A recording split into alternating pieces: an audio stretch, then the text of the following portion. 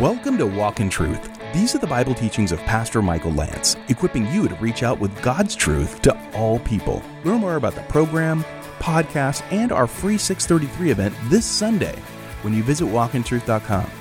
Now, here's Pastor Michael and part 2 of his message in 1 Corinthians chapter 15, called Resurrected Priorities.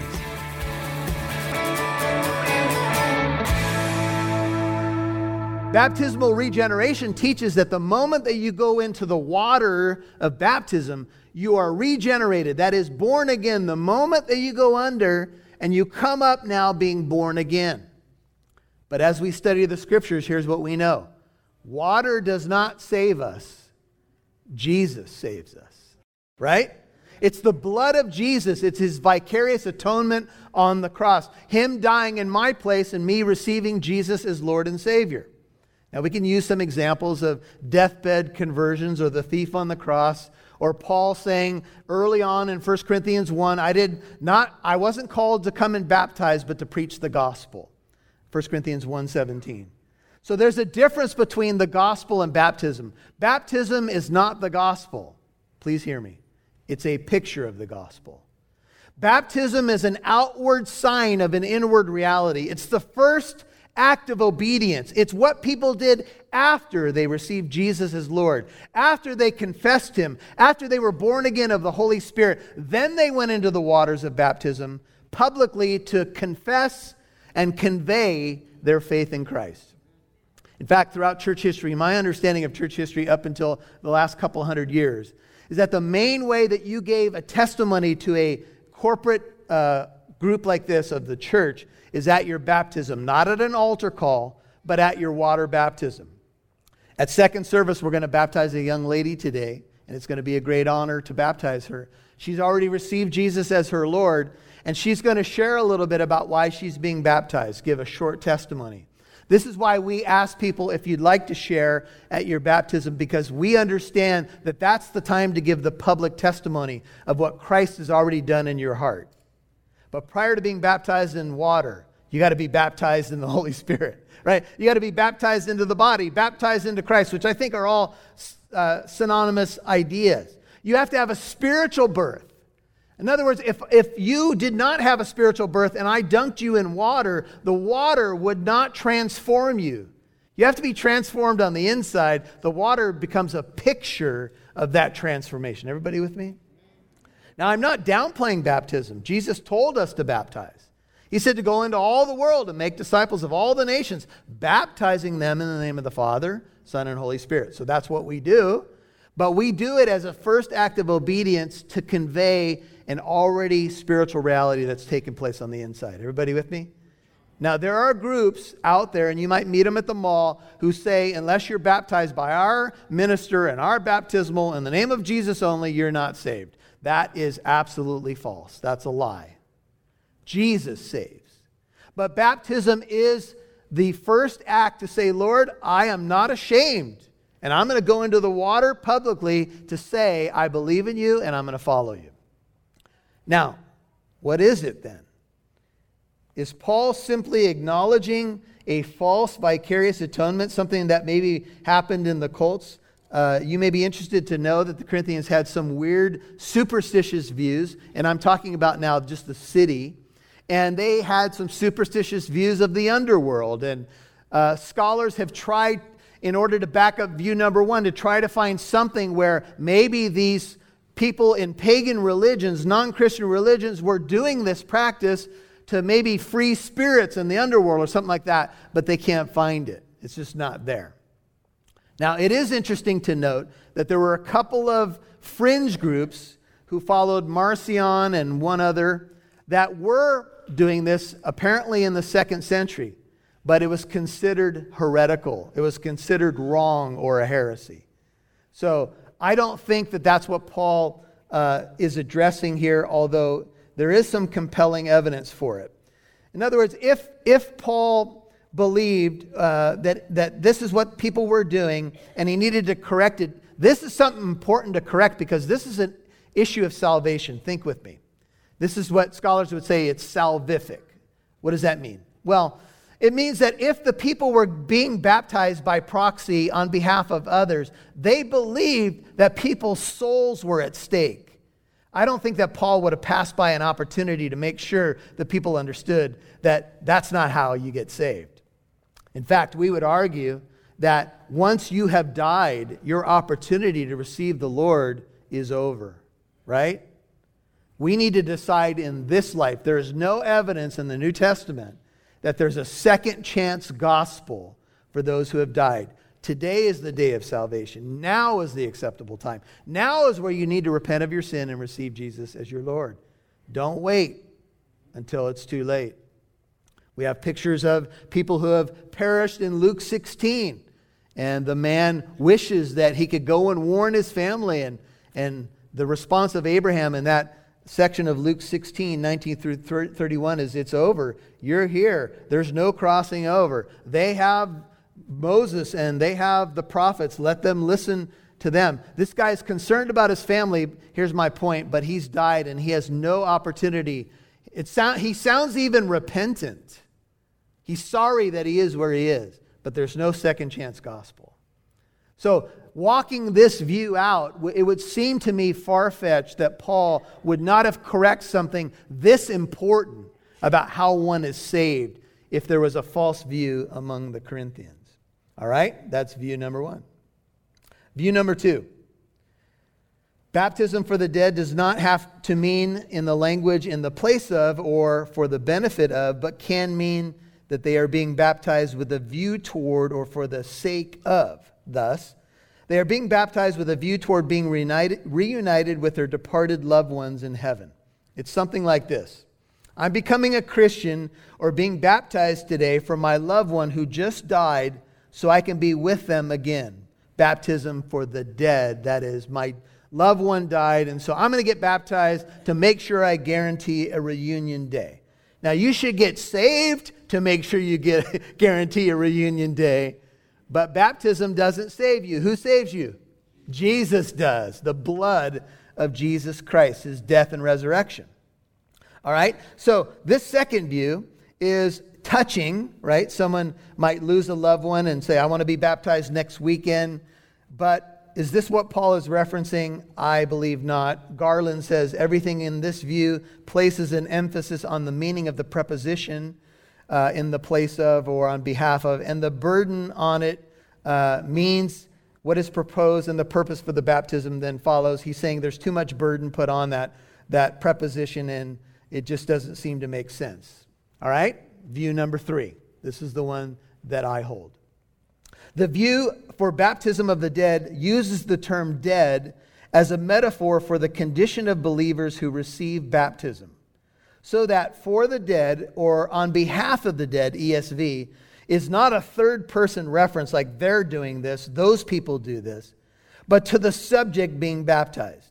The Greek fathers, early fathers in the Greek areas or Greek speaking, said that the dead are the bodies because of which we are being baptized. Chrysostom, for example, argues that the wording is a baptismal confession. Paul's use of the third person would then be a reference to those who are being baptized. Some of you have seen when someone goes into the waters of baptism, the pastor will say, buried in Christ, raised to newness of life. Ephesians 2 says we were dead in sins and trespasses, but we've been made alive. And so the idea of a metaphor for those going into the waters of baptism is that this would be like a shorthand for the baptism of those who have just been recently saved. They were dead and now they are alive again. Let me show you a couple verses and then you can chew on this. Romans 6. Let's flip over to Romans chapter 6, just the book before the one we're in. Matthew, Mark, Luke, John, Acts, Romans, and then 1 Corinthians. Go to Romans 6. Let me show you some of the things that Paul says about this condition. And we keep in mind that Paul's using spiritual terms, some of which baptism captures. Take a look at Romans 6. We're in verse 3. Do you not know that all of us who have been baptized into Christ Jesus have been baptized into his death? Therefore, Romans 6:4, we have been buried with him through baptism into death, and this is an interesting facet of this, into death. That is, the old man dies. And this may have implications for the baptism of the dead. That is, they are dead to their old ways and alive in Christ. So it may come from both directions. You were dead, and now you need to die and live to Christ. Everybody with me? So it's both angles. So the baptism of the dead might, for Paul, be a metaphor for someone who was dead, dies in a picture in the waters of baptism, dies to self, and now lives for Christ. So you have to look at it as bookended, if you will. Therefore, we've been buried with him through baptism into death, in order that as Christ was raised from the dead, verse 4, through the glory of the Father, so we too might what? Walk in newness of life. For if we have become united with him in the likeness of his death, certainly we shall also be in the likeness of his resurrection.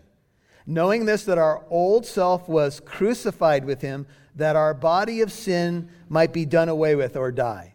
That we should no longer be slaves to sin, for he who has died is freed from sin. Flip over to Romans 8, look at verse 9. Romans 8, verse 9. However, you are not in the flesh, but in the Spirit, Romans 8, 9, if indeed the Spirit of God dwells in you. But if anyone does not have the Spirit of Christ, he does not belong to him. And if Christ is in you, though the body is dead because of sin, yet the Spirit is alive because of righteousness. But if the Spirit of him who raised Jesus from the dead dwells in you, he who raised Christ Jesus from the dead will also give life to your mortal bodies through his Spirit who indwells you. Keep turning to pass up 1st and 2nd Corinthians and go to Galatians 2:19. Just all the same area here of your Bible. Galatians 2:19. Take a look with me.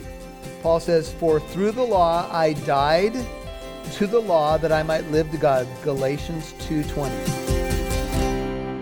You'll hear more from Pastor Michael in a moment. Life on the go can make it difficult to catch up on your study in the Bible. If you think about it, Walk in Truth with Pastor Michael Lance is here for you, kind of like a daily supplement to help your spiritual growth. You can listen to Walk in Truth whenever you want because it's on podcast too. Subscribe to Walk in Truth on your favorite podcast app. For example, if you have an iPhone, we're on your iPodcast app already on your phone. Walk in Truth is also on iHeartRadio, Spotify, Google Podcasts, Stitcher, and many more. So listen on your hike, during your drive, or while you're getting work done at a coffee shop. Basically, listen whenever you want. Subscribe to the Walk in Truth podcast, available on your favorite podcast app. Hello, I'm Rob Newton, producer of Walk in Truth. We regret to inform you all events you've heard about on this program have been canceled until further notice. This is because of the social distancing regulations that have been put in effect in our county.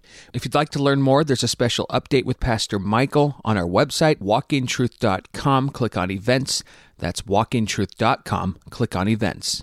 On behalf of Pastor Michael, the Walk in Truth team, and Living Truth Christian Fellowship, we hope and pray you are well and that you trust in the Lord at this time. Now, back to Pastor Michael Lance, right here on Walk in Truth. Take a look with me. Paul says, for through the law I died to the law that I might live to God. Galatians 2:20. I have been crucified with Christ. It is no longer I who live, but Christ who lives in me, and the life which I now live in the flesh, I live by faith in the Son of God who loved me and delivered himself up for me. And then finally, a little bit more to your right, pass up Ephesians, you'll get to Colossians 2.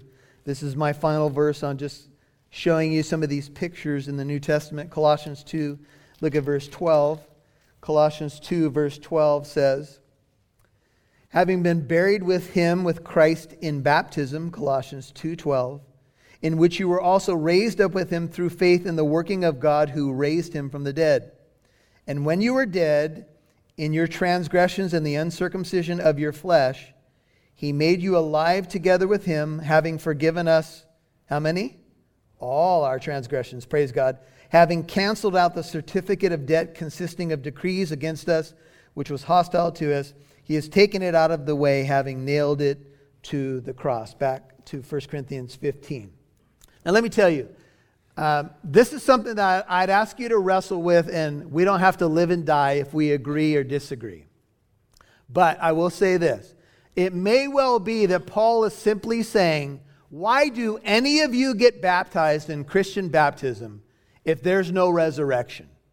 Don't you think that Christian baptism, if it's supposed to picture death, dying with Christ and rising to new life, dying to the old self and rising, why would anybody bother going through a ritual if it has no real meaning? Why bother practicing baptism if there's no resurrection?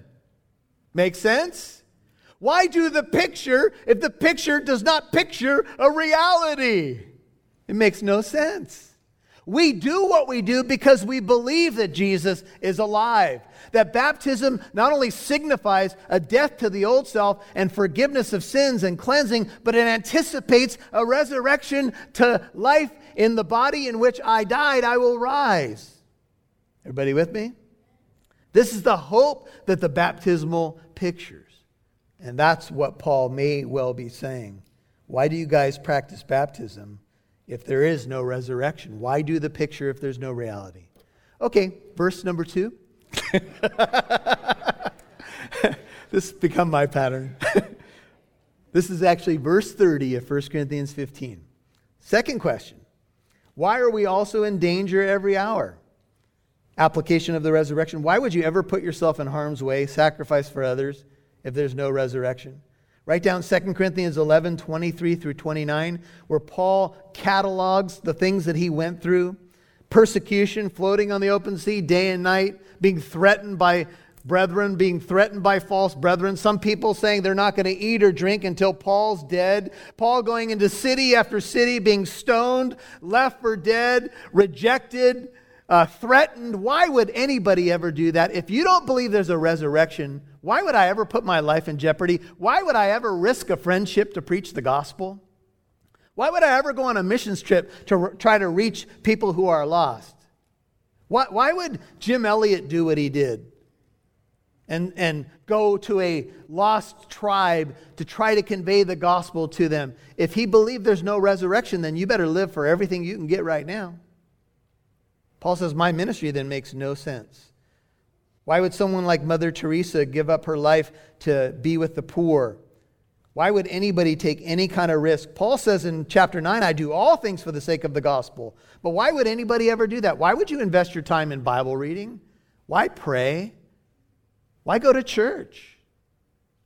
See, this is what Paul is saying. You can't reject such an essential doctrine and not think about the implications. He says, I protest, 31, brethren, by the boasting in you, which I have in Christ Jesus our Lord, I die daily. I protest. Paul would say something like this, I boast in you, that is, you are our letter, written in our hearts, known and read by men. The reason I did what I did is because for you and people like you to be saved. How many of you can think back to the person that shared the gospel with you? Took a risk. Maybe it was uncomfortable. Maybe they kept working on you. Maybe they kept saying, come to church. Jesus will change your life. And they prayed for you, and you came forward, and now Jesus is your life. Are you grateful? Are you grateful that someone said, I'm willing, Lord, I'm going to pray for this person. I'm going to share the good news. How many of you believe, I know this is rhetorical, we all believe it, that people need hope, that we need to know that there is a God who loves us and that there is life beyond the grave, and it's true. That's the great news about it. It's true. Why would we not proclaim it? I know we have all kinds of stuff that comes at us.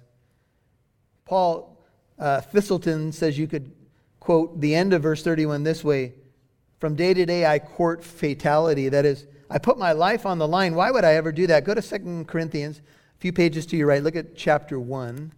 2 Corinthians 1, look at verses 8 and 9. Here's what Paul says about just a portion of his life in the Roman Empire sharing the gospel. He says, 2 Corinthians 1:8, we do not want you to be unaware, brethren, of our affliction which came to us in Asia, that we were burdened excessively beyond our strength, so that we despaired even of life.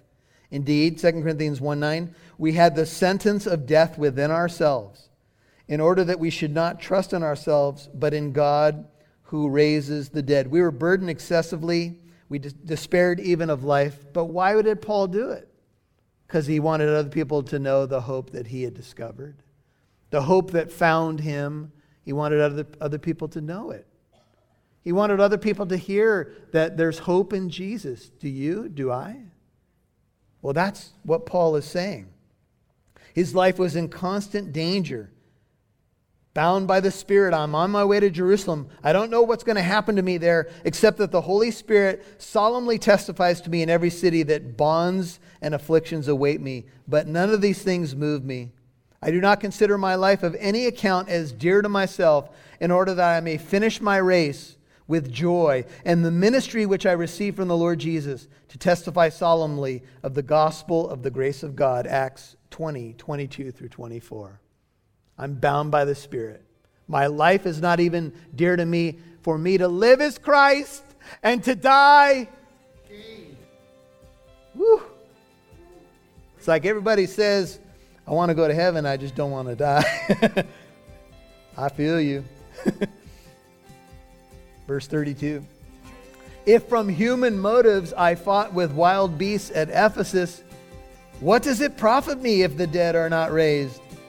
Let us eat and drink, for tomorrow we die.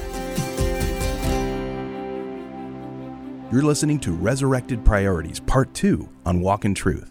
Pastor Michael's teaching in 1 Corinthians chapter 15, 29 through 34. We'd really love to hear from you, so please send us your comments or questions. Contact information is on walkintruth.com, or you can call and leave us a brief message at 844-48-TRUTH. Is there a topic you feel stumped on? Are you unsure how to talk about subjects like homosexuality, abortion, or euthanasia? Ask us the question, and we'd love to equip you with the answers you're looking for on any topic. And since we have the Walk in Truth podcast, we can dive deeper if necessary.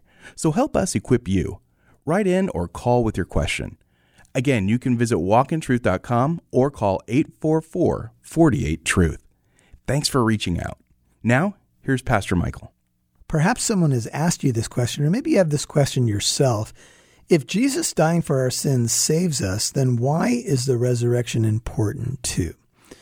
Well, the resurrection, there's a verse in Romans that says that Jesus was raised for our justification. And the resurrection was part of the prophetic scriptures in regard to the Messiah. For example, Psalm 16 talks about the resurrection. And even in the book of Job, it says, I know that my Redeemer lives. You could say that the resurrection was God's affirmation or confirmation that Jesus is who he said he was. And remember, the gospel, when we started 1 Corinthians 15, includes the death, burial, and resurrection of Jesus Christ. That is the gospel, because the resurrection says that Jesus truly defeated death. And he said, destroy my body, this temple, and in 3 days I will raise it again. And so the gospel is all about death being overcome.